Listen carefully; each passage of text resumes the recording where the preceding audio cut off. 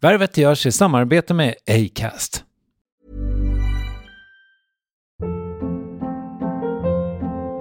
Hold up. What was that? Boring. No flavor. That was as bad as those leftovers you ate all week. Keke Palmer here, and it's time to say hello to something fresh and guilt-free. Hello Fresh. Jazz up dinner with pecan-crusted chicken or garlic butter shrimp scampi. Now that's music to my mouth. Hello Fresh. Let's get this dinner party started. Discover all the delicious possibilities at hellofresh.com.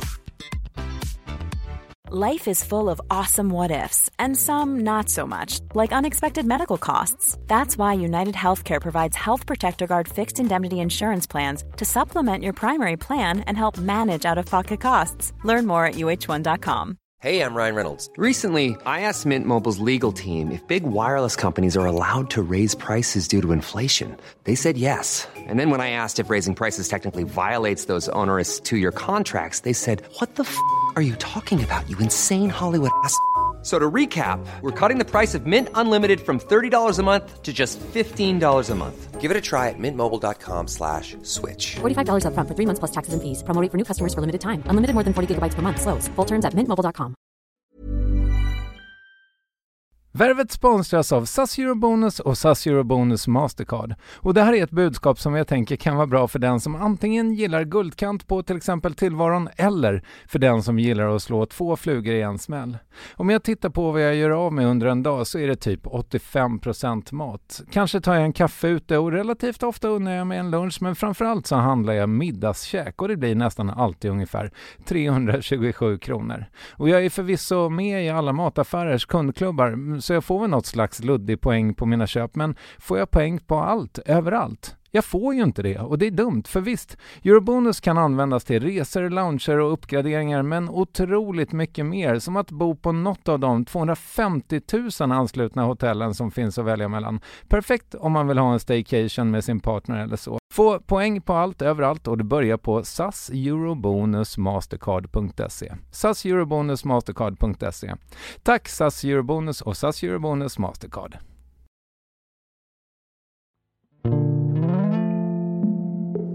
Då skulle han skriva en vitbok om den här affären. Så då tog han med mig till krogen. Och då sitter han där och ursäktar det igen hela tiden. Så honom blev jag ju tokig på. Jag gick därifrån, jag sa att du kan stoppa upp din jävla vitbok där bak, va? På ett ställe dit ljuset strålar aldrig når, va?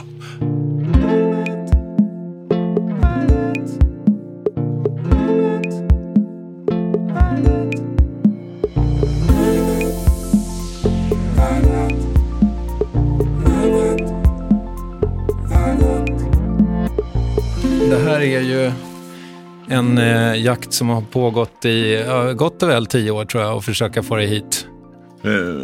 I 10 år? Ja, det tror jag nog. Att få tag i mig? Ja, visst. Okej. Nästa år är det 25 år sedan vår älskade professor i kriminologi gjorde debut som expert i tv, och han säger efter inspelningen att han fortfarande tycker om det. Att få hålla sig ajour får alltjämt Leif GW Persson att ticka. Han växte upp på Gärdet med en idoliserad pappa och en mamma som han tyckte svek. Men känner han i någon mån skuld kring henne? Dricker han för mycket? Skriver han på någon ny bok? Och på vilka sätt förändrades han som människa av att sitta med en genomfryst gevärspipa i munnen? Det här är Värvet avsnitt 551. Yes! Då är vi igång. Vi är klara. Hur står det till? Jo, det är inget kvar. Nej. Det måste man göra när man är snart 100. Ja, du har väl en bit kvar dit i och för sig. Ja, men alla dagar så känns det inte på det viset, om jag säger så. Nej, jag förstår. Men du, nu har jag varit här en stund och roddat lite grann. Jag hörde dig prata om jakt. Du ska ut och jaga i veckan. Jag ska jaga på torsdag, fredag, ja. Vad blir det då? Fågel? Nej, vi ska skjuta klövvilt. Gris? Det är då vildsvin, hjort. Vildsvin, dovvilt, kronvilt, rådjur. I år skjuter vi inga älgar för att stammen har gått ner så kraftigt så de får vara i pre. Och det gör vi på gården i Sörmland. Där jag bor halva tiden ungefär. Och det ser jag ju naturligtvis fram emot. Jag har jagat sedan jag var ganska liten. Bössan var dubbelt så långt som jägaren. Ja. Och jag har funderat lite på det där. Du gjorde ett jättefint jaktprogram med Lotta Lundgren för några år sedan. Ja. Det var ett ganska filosofiskt program. Jo, det är ju det. Jakt liksom. Jag ibland, om jag inte hade börjat skjuta på djur när jag var väldigt liten, för jag var inte mer än 5-6 år när det startade. Och på den tiden fanns inga dataspel och sådär. Så att det var liksom äventyrslandet för en ung gosse. Hade jag gjort det vid vuxen ålder, jag är mycket tveksam till det faktiskt. Okej.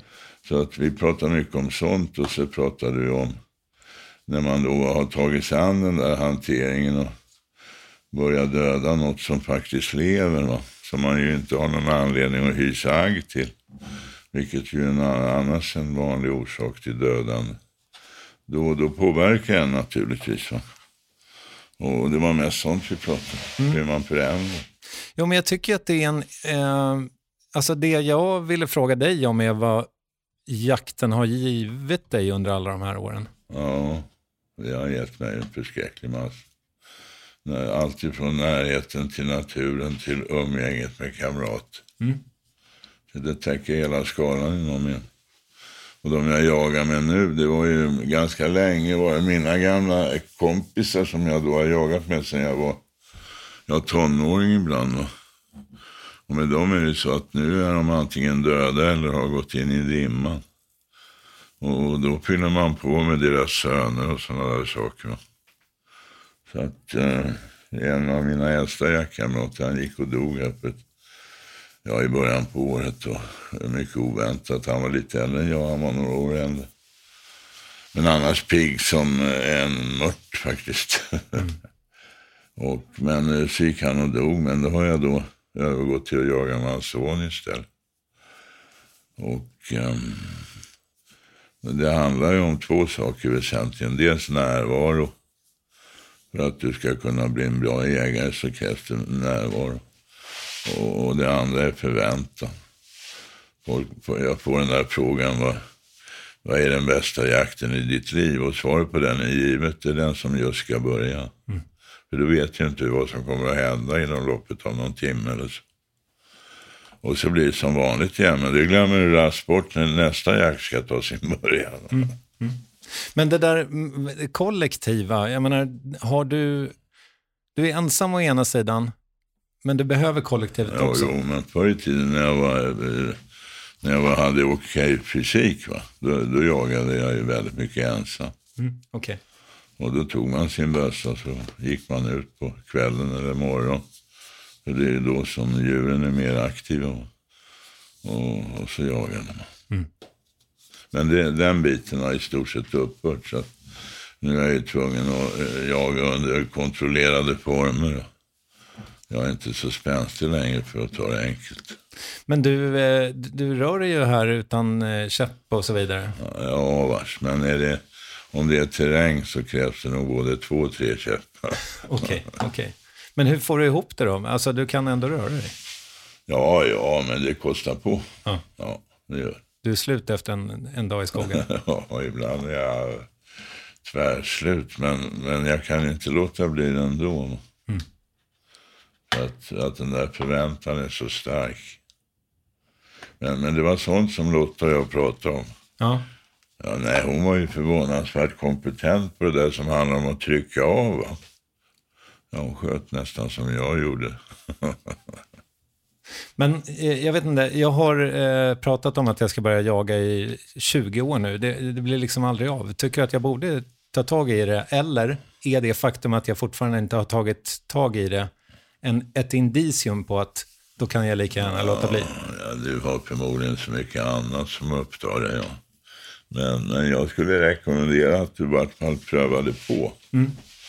För att det är en intressant erfarenhet, och det kommer att skänka dig nya insikter om hur du är som människa och sådär.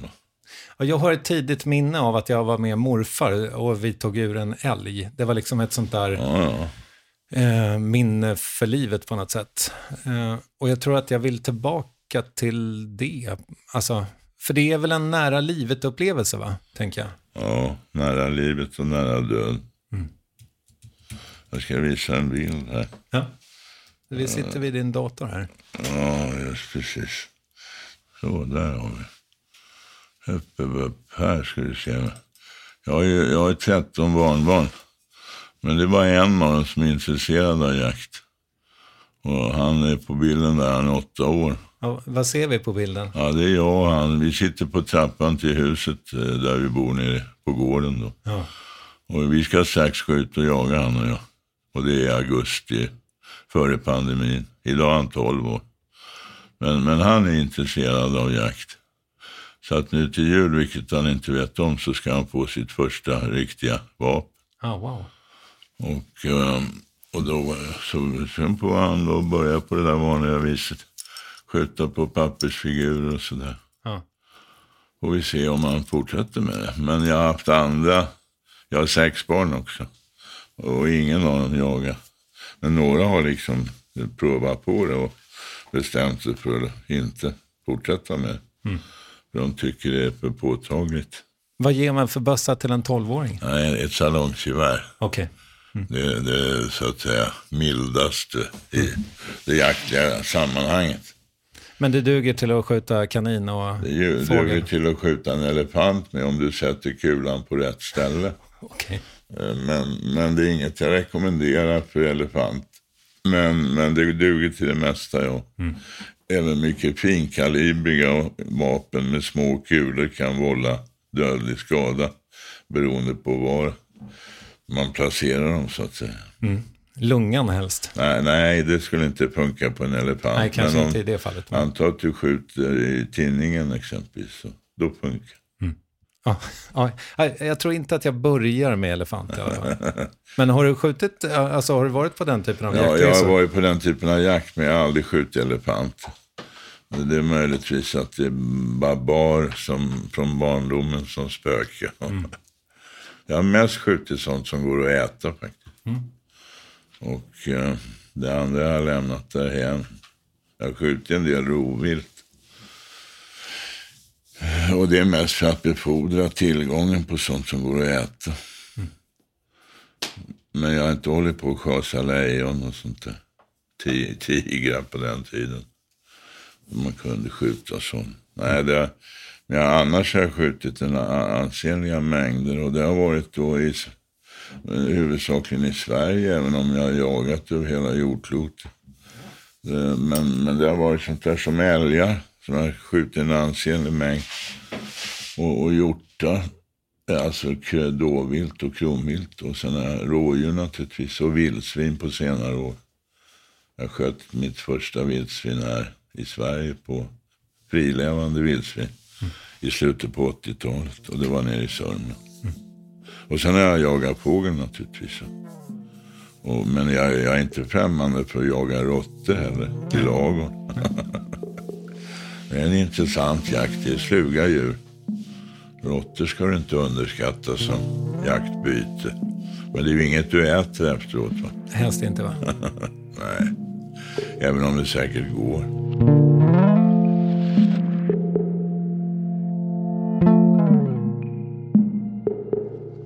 Du, jag är nyfiken på en grej. Du har ju varit öppen med det mesta faktiskt. Men en sak som du har varit frikostig med att prata om är ju ditt förhållande till alkohol. Det var självupptaget kanske, men jag tog med min bok till dig också som handlar om att jag försöker få ordning på mitt drickande. Du har ju haft ett off-and-on-förhållande med alkohol så pass mycket. Hur tarvar det väldigt stor liksom självkontroll för dig för att få ordning på det där?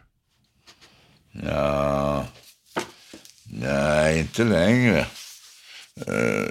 Men jag drack alldeles för mycket under slutet på 80-talet. Jag började tidigt och sådär. Och då är det ganska reflektionslöst. Men nu orkar jag inte med det rent fysiskt längre. I något läge där så då sa min läkare åt mig att så här kan du inte hålla på, för då super du ihjäl då. Och jag gjorde det för att få tyst i huvudet så att säga. Men då bestämde jag mig för att jag skulle vara nykter halva året. Sluta dricka på nyårsafton och så börja till midsommar. Och det körde jag med i 16 år. Eller vänta nu, ännu mer. Det är 22 tror jag. Men sen kom den här pandemin 1919. Och då hade jag inte ro i kroppen. Alltså då blev det lite att jag sladdade tillbaks då till det där att jag drack när jag kände för det. Men det var inte som förr. I och med att jag klarar inte av att dricka 2 dagar i sträck. Har jag druckit en dag, och jag talar inte om några mängder. Det räcker för att jag inte ska ha minsta behov dagen på.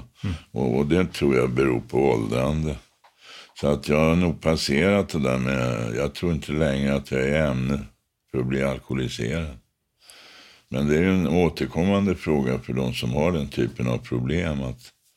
Att hur ska man kunna dricka, få ut det bästa av det och undvika baksidan. Hur ska man kunna dricka alkohol på ett normalt sätt? Och jag tror att det är väl ålder mer än något annat som har tagit mig dit. Så det handlar bara om att hålla ut en 30 år till, så vad det säger? Ja. Ja, det finns ju andra sätt. Men anledningen till att jag berättade om det var mest för att för folk har ju sådana där, det är att du dricker för mycket eller till och med att du är alkoholiserad. Det behöver ju inte med nödvändighet betyda att det går åt helvete i allt annat. Va? Om man tittar på Nobelpristagarna i litteratur och även många av de som har fått sådana där naturvetenskapliga priser, så är ju de ganska så, majoriteten av dem har väl varit ganska så alkoholiserade, va? Vilket inte har hindrat att de har fungerat i andra livsavgörande meningar. Så att det var därför jag berättade om det, att man faktiskt man kan dricka för mycket utan att gå under så där tvärt och totalt. Sen är det skillnad på missbruk och alkoholism också, tänker jag. Alltså att dricka för jag kan vara nykter i 2 veckor om jag vill, men när jag väl dricker i vissa situationer så blir det ju alltid för mycket. Alltså, väldigt svårt det har jag överkommit. Förut var det nog så att det blev lite mycket, men numera så är det så att det är som det slår till någon sperma. Och då lägger jag av. Något slags mättnad. Just det, enough va. Ja. Det vill jag inte ha med. Men jag och så dricker jag mycket mjukare saker. Vin dricker jag. Öl har aldrig riktigt varit min stora grej, men det är mest som jag tar det för att skölja ner nubben när jag äter sill och sådär. Men annars är det vin jag dricker. När jag höll på här för en 6-7 år sedan, så jag har en gammal skolkamrat. Han jagar också. Och vi delade bänk för sådär i plugget i realskolan för 70 år sedan. Jag är inte 70 men 65 i alla fall. Och då frågade han mig om jag inte skulle ha ett sånt där kändisvin. Och då sa jag att det hade jag nog gärna. Men problemet var att jag inte fick, för att jag jobbade på SVT med sådana här brottsprogram. Och då får man inte hålla på med sånt på sidan om. Men sen så fort jag la ner det, det var då jag startade det där med att ge ut viner under eget namn. Och de dricker jag med förtjusning, mina egna viner. Nej, jag tycker nog att jag i dagsläget sedan länge så har jag hanterat det där ganska bra. Och jag vet inte.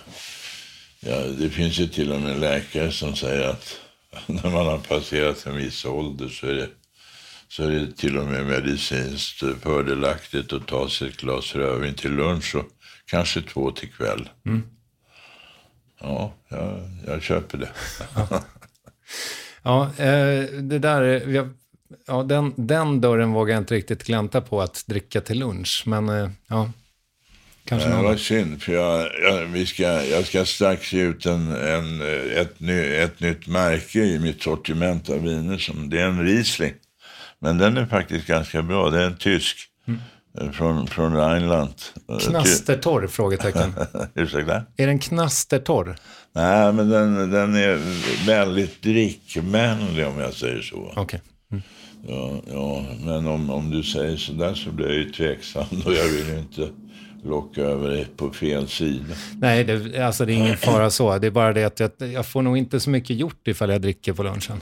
Nej, precis. Nej, men jag föredrar lunch framför middag. Och i så fall när man ska äta lunch då och dricka alkohol, då ser jag till att jag inte ska lösa världsproblem på eftermiddagen, kvällen. Utan då får det bli middagsvila och sen så kanske en stund framför tvn som avslutning.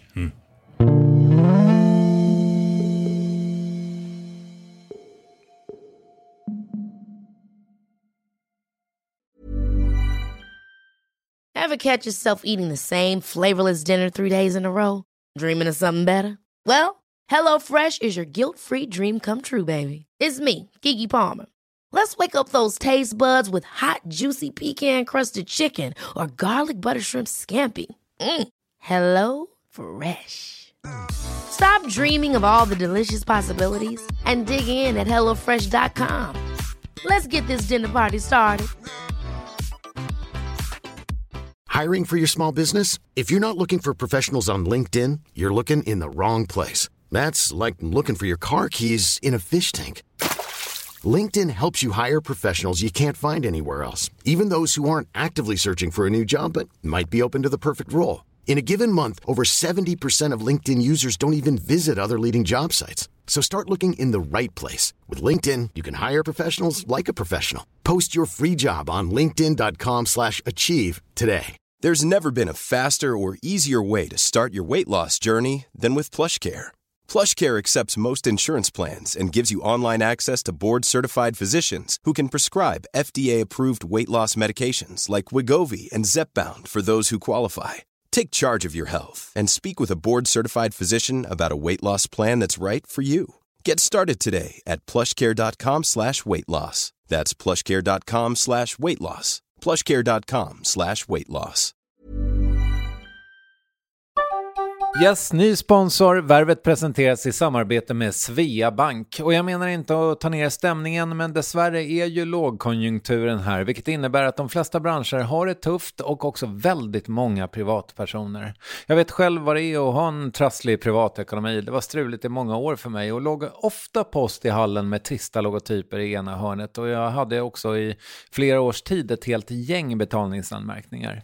Och tyvärr är det nog många som har det svårt att få ihop till räkningarna just nu, som har hamnat i ekonomisk trubbel. Och det här Svea Bank kan kliva in med något som kallas skuldfinansiering. Där löser de skulder hos inkasso och till Kronofogden, och till och med om Kronofogden vill sälja ditt boende har Svea Bank möjlighet att hjälpa till. I den här tjänsten får du en personlig handläggare som gör en grundlig genomgång av din ekonomiska situation. De tar kontakt med dina kreditgivare och när ett lån beviljats löser de dina skulder åt dig och samlar dem i ett enda lån med en avbetalningsplan som din ekonomi klarar av. För om du har hamnat i klister, du är inte ensam och kanske kan det här hjälpa dig. På svea.com/skuldfinans kan du läsa mer. Tack Svea Bank. Du, jag tror jag sa förut att jag ville prata om 2 egenskaper som jag tänker på med dig. Det ena är ju då som sagt nyfikenheten, men det andra är din... Jag vet inte vad jag ska kalla det för, men jag tror att det är självkänsla. Att, alltså, om man tänker medialt, att du har varit så här, nej men så där är det inte. Nej, det är riktigt. Men det grundar sig på att jag har en ganska, vill jag påstå, god kunskap om det som jag uttalar mig om. Och sen så stämmer jag ju av dem så fort jag får facit. Och det har förvisso hänt att jag har gjort betydande misstag. Och de har jag gjort i kraft av att jag tänkte helt rätt utifrån mina erfarenheter. Men det är då kan, och när det inträffar, det är då man kan lära sig någonting ytterligare. Nämligen att Om vi tar det här med kvinnor som försvinner då, och det visar sig att anledningen till att de har försvunnit är att de har utsatts för ett grovt brott. Vem har gjort det då? Ja, i betryggande majoritet av fallen så är det karln deras, va? Men det är inte 100%, va? Vore det 100% då kunde du bara skicka dem direkt till domstolen, va? Och de gånger som sånt har hänt och jag har haft fel, då beror det på att det borde ha varit karln deras. Men det var inte det, va? Och det är väldigt lärorikt. Så att det tror jag är bra. Och jag har inga problem med att ändra och sådär. Jag ägnar hyggligt tid när jag har gjort sådana här utsag i tv och offentliga sammanhang. Och så kommer jag på att det här stämmer för fan inte. Det har inga problem att säga det. Att här blev det nog fel, va? Och samtidigt så brukar jag då säga att, och det blev fel beroende på att jag tänkte helt rätt, va? Utifrån den kunskap som ändå finns om det här som helhet. Men det här var ett sånt där undantag som bekräftade regeln. Är du likadan privat? Om du har en dispyt med frugan, så att säga? Det är alltid så med folk, kloka människor, att de är bättre att ge råd till andra än till sig själva. Och det beror ju på att då har de den där nödvändiga distansen, va? När det kommer till dem själva så tror jag att ska man ge sig själv råd, då är man en usel rådgivare. Okay. För att du är så involverad i det så du ser inte klart. Jag är fullt normal, vill jag påstå. Så att jag är bra på att ge råd till andra. Jag är bra på det där med brott. Men visst, när det kommer till mig själv så är jag väl ingen höjdare, va? Okej. Så att om du har haft fel i liksom en konflikt, då det tar tid innan du ber om ursäkt? Ja, det är jobbigare att rätta till det än att erkänna ett yrkesmässigt misstag. Det är det. Beroende på att jag är så nära. För du har ju beskrivit dig själv som svår att leva med. Ja, det kan jag tänka mig. Det kan inte vara någon höjder. Men det beror ju på att jag har ju då sånt behov av att få vara i fred. Jag var ju under min karriär, för den var ju ändå ganska hygglig, vill jag påstå, rent objektivt. Så jag blev ju chef, va? och jag var nog den absolut sämsta chefen som tänkas kan. För att jag försåg mig med favoriter bland mina underställda medarbetare och sådär, och sådana som jag hade hatat för att jag skulle aldrig drömt om att anställa dem, men de fanns där när jag kom dit och sådär. Och sånt funkar inte, va? Så får man inte göra. I något tillfälle så blev jag erbjuden att bli generaldirektör för en myndighet. Och i rena sådär häpenheten så tackade jag ja, va? Erbjudandet gjordes kvällstid när jag åt middag med statsrådet och som var ansvarig för det departementet plus någon annan. Och då sa jag ja visst, och så ringer jag min fru. Jag bodde vid den tiden i Göteborg och jobbade i Stockholm. Och så sa jag, berätta om det här, va? Och hon är alldeles tyst, va? Och sen säger hon så här, åh herregud, hur ska det gå för personalen? och då kan jag inte sova på hela natten, va? Och då ringer jag på morgonen till statsrådet och säger att jag hade ångrat mig, va? Och det får man inte göra om man har fått ett sånt erbjudande, och tackar jag. Så att sen har jag inte fått några sådana. Men ja, nu vet jag inte riktigt hur vi kom in på det här, men den här... Jo, du frågade om det där med självbild och tvivel och sånt där. Ja, fast egentligen vill jag väl åt det här med att du känns orädd. Och då undrar jag lite grann var det där kommer ifrån. För att jag menar, vi är ju ett konsensusdrivet folk. För man vill gärna liksom vara överens med alla, men inte du riktigt. Jo, men du kan ju inte hålla med alla idioter hela tiden, och det är omöjligt. Men idioter är ju så att de är idioter på olika sätt i en saklig mening, så det går inte ihop. Polisen var en organisation, om vi tar den konkret, den var ju i en saklig mening, det är en organisation som har så stora inre motsättningar.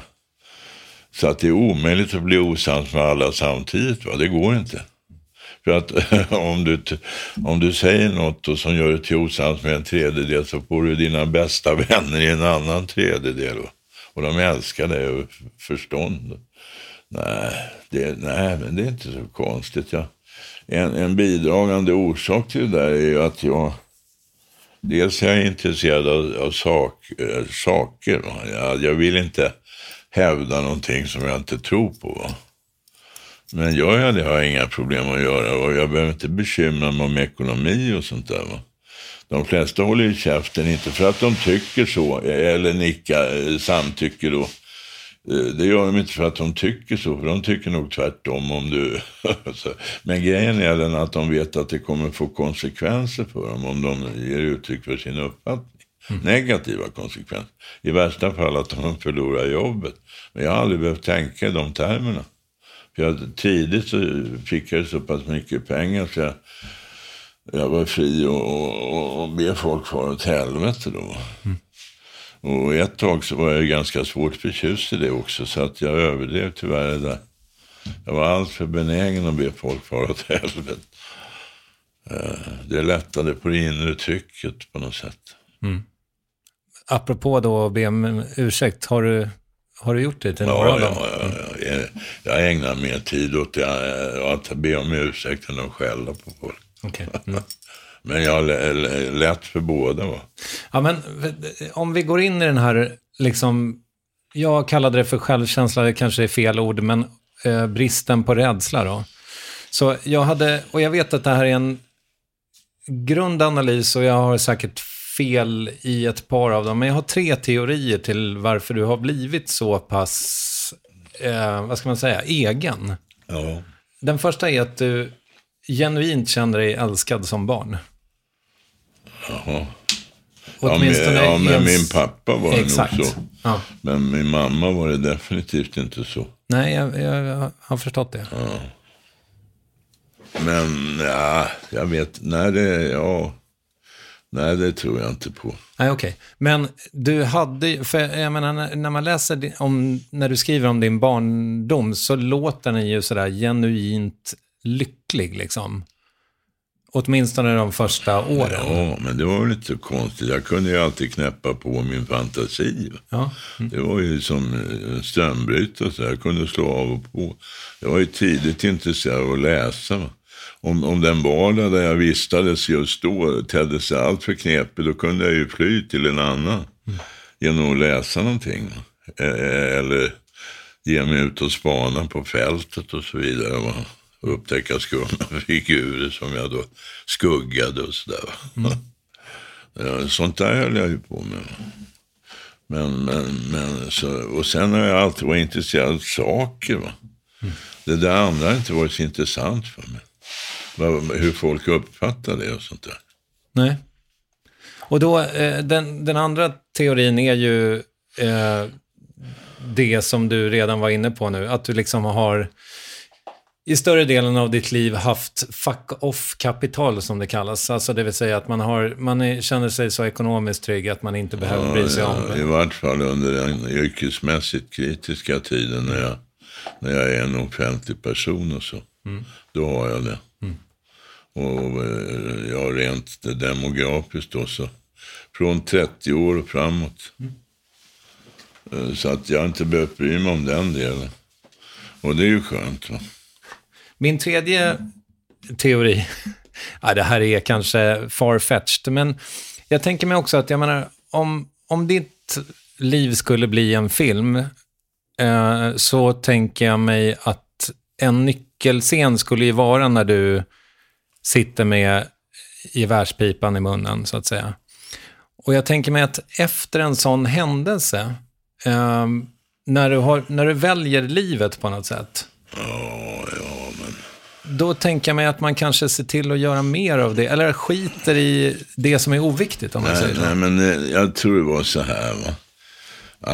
Att du tänker på Geijer-affären då, när jag blev kontaktad av en journalist och han har en massa, det är han som driver det där.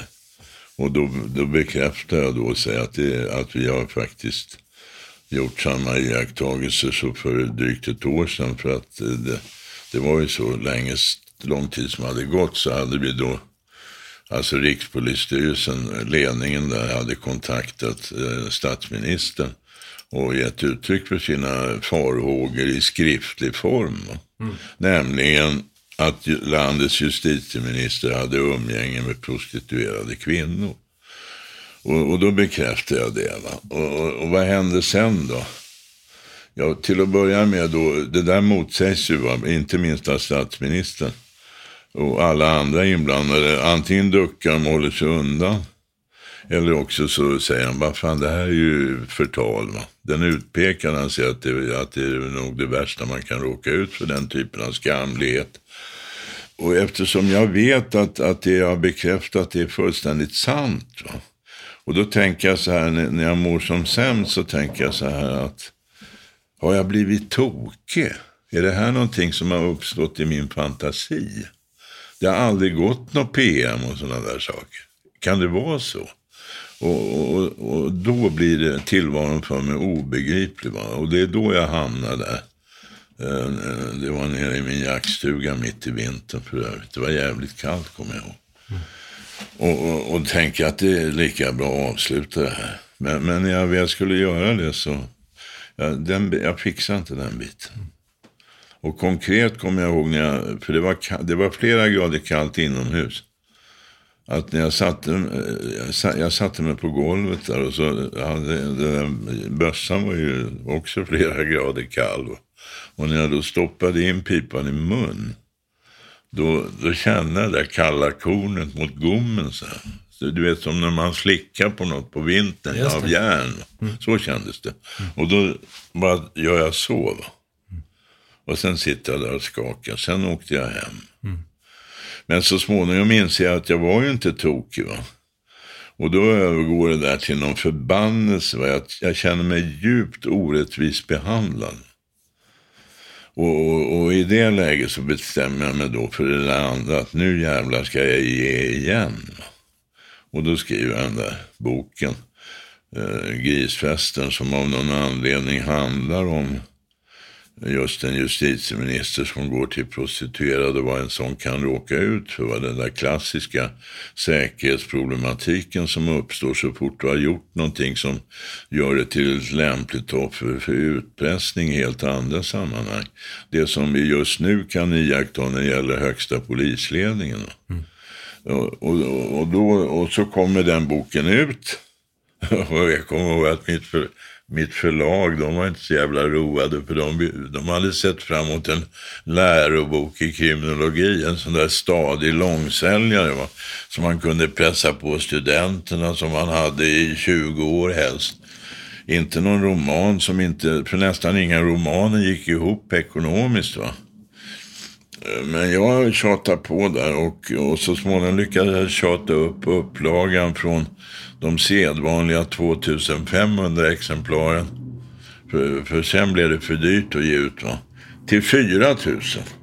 Och så kommer boken ut då i september var det. Och det är då med 10 månader efter den här Geijeraffären som inträffade i november året innan. Då kommer den ut och den säljer slut på typ ett par timmar, så finns det inte en bokjävel att få tag i.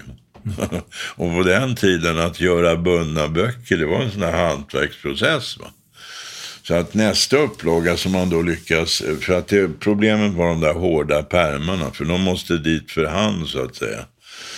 Så att det tog en jäkla tid att få ordning på nästa upplaga av bunden Grisfesten. Men så nästa upplaga man ger ut, den är obunden. Det är så här med mjuka pärmar, för det gick mycket fortare. De kunde man göra maskinellt. Så den kommer ut då någon vecka senare. Då har man gått upp från 4 000 till 30 000. Och det var också slut samma dag. Och då plötsligt så förändras mitt liv ekonomiskt. Så det faktum att du var nära döden, det var inte det som förändrade dig, utan det var framgången med boken som följde. Ja, i och med att jag inte sköt. Jag tycker inte av. Nej, men jag tänker ändå att det... jag vet inte fan. Jag tänker ändå att det borde ha förändrat dig i någon mening. Ja, det är klart det gjorde. Jag vet att det är sådär 20 år. Så jag var väldigt bitter på vissa personer. Mm. Och det är jag fortfarande. Är det några som jag inte hälsar på. Mm. Och de var ju inte vilka som helst då. För de hade ju då anpassat sig till den här officiella beskrivningen. Och de blev aldrig drabbade av det. Mm. Att de faktiskt hade fört folk bakom ljuset. Skulle det inte ge dig lite sinnesfrid om du kunde förlåta dem? Jo, idag bryr jag mig inte. Okej. Okay.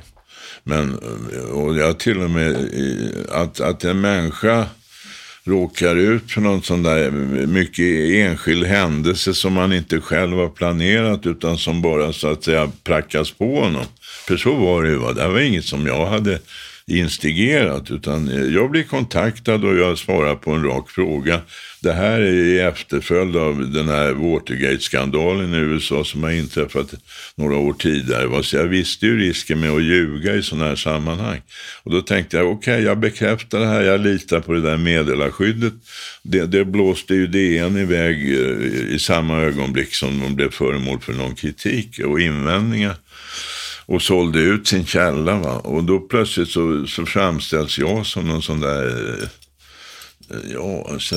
jag ägnar mig åt grovt förtal.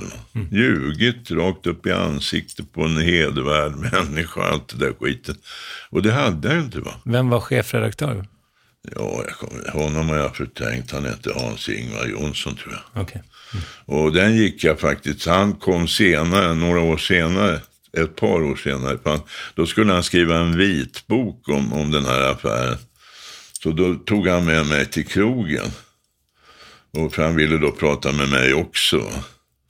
Och då sitter han där och ursäktar det en hela tiden. Så honom blev jag ju tokig på. Mm. Så då reste jag. Jag gick därifrån. Jag sa att du kan stoppa upp din jävla vitbok där bak. Va? På ett ställe dit ljuset strålar aldrig når, va. Och så gick jag därifrån och på vägen ut så betalade jag min del av notan. Men så den förbannelsen satt i kanske 20 år. För att jag tyckte, om det var någon som var beljugen så var det ju jag. Ja, visst. Och dessutom var jag beljugen i ett sammanhang där jag stod för det goda och de som beljög mig stod för det onda. Mm. Men å andra sidan, om det inte hade hänt... Och sen så fick jag alla de där pengarna som ingen trodde jag skulle få. Och då tänkte jag så här att det här måste vara ett utslag av gudomlig rättvisa. Mm. Någon där uppe har observerat och tänker så här får det fan inte gå till. Va? Mm. Och så hur rättar vi till det? Jag låter han sälja osannolikt mycket böcker så han tjänar en förskräcklig massa pengar. Och det var precis det som hände. Och det var som att jag fick något sånt där för åt helvete mandat uppifrån. Exakt. Ja, så.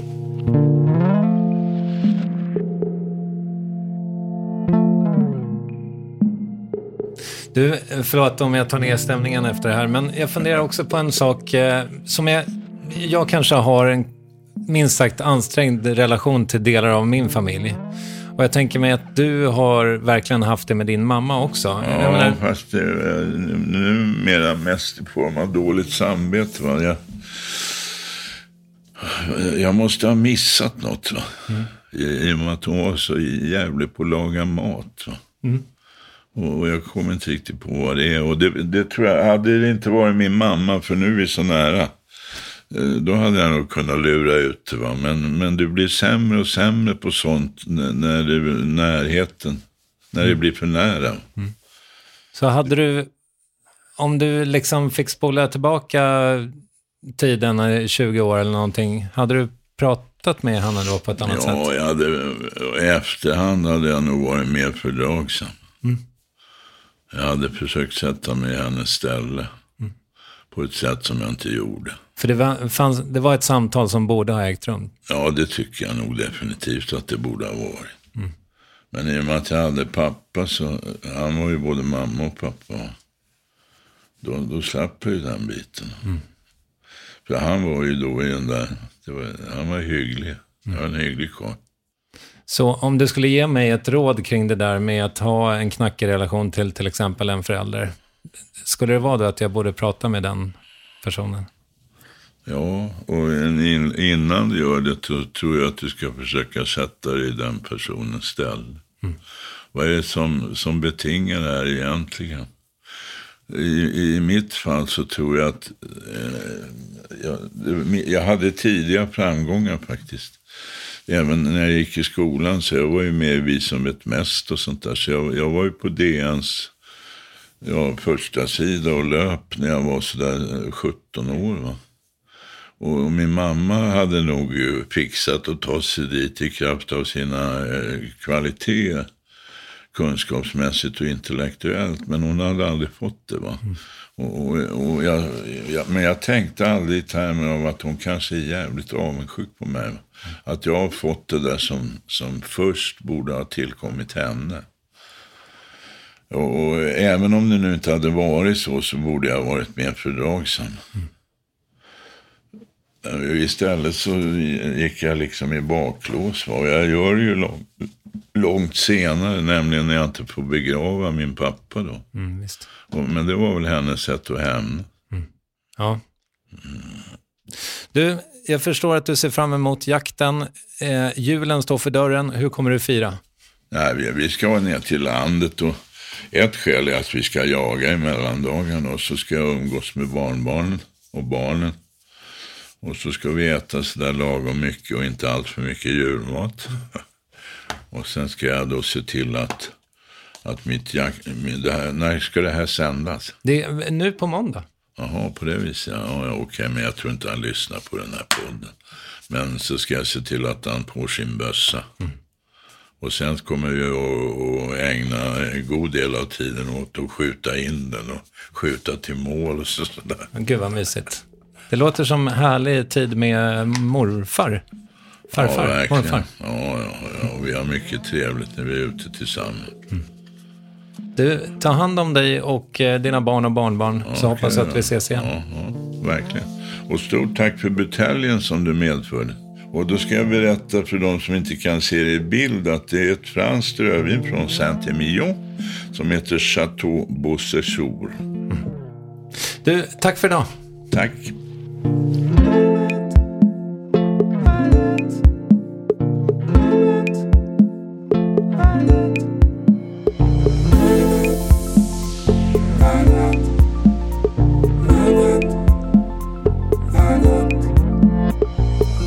Ja, det tog drygt 10 år, men så fick jag äntligen fästa Leif GW Persson på band och det var värt väntan, känner jag. Om det inte var en julklapp till dig som lyssnar så är det definitivt till mig. Tack Ninni Westin för att du bokade och producerade så bra. Och god jul Acast förstås, men det största imaginära paketet går traditionsenligt till dig som valt att lyssna. Tack för det och ta hand om dig, så hörs vi i mellandagarna. Och firar du jul ensam vill jag att du ska veta att det finns någon som tänker på dig, nämligen jag. Hej då!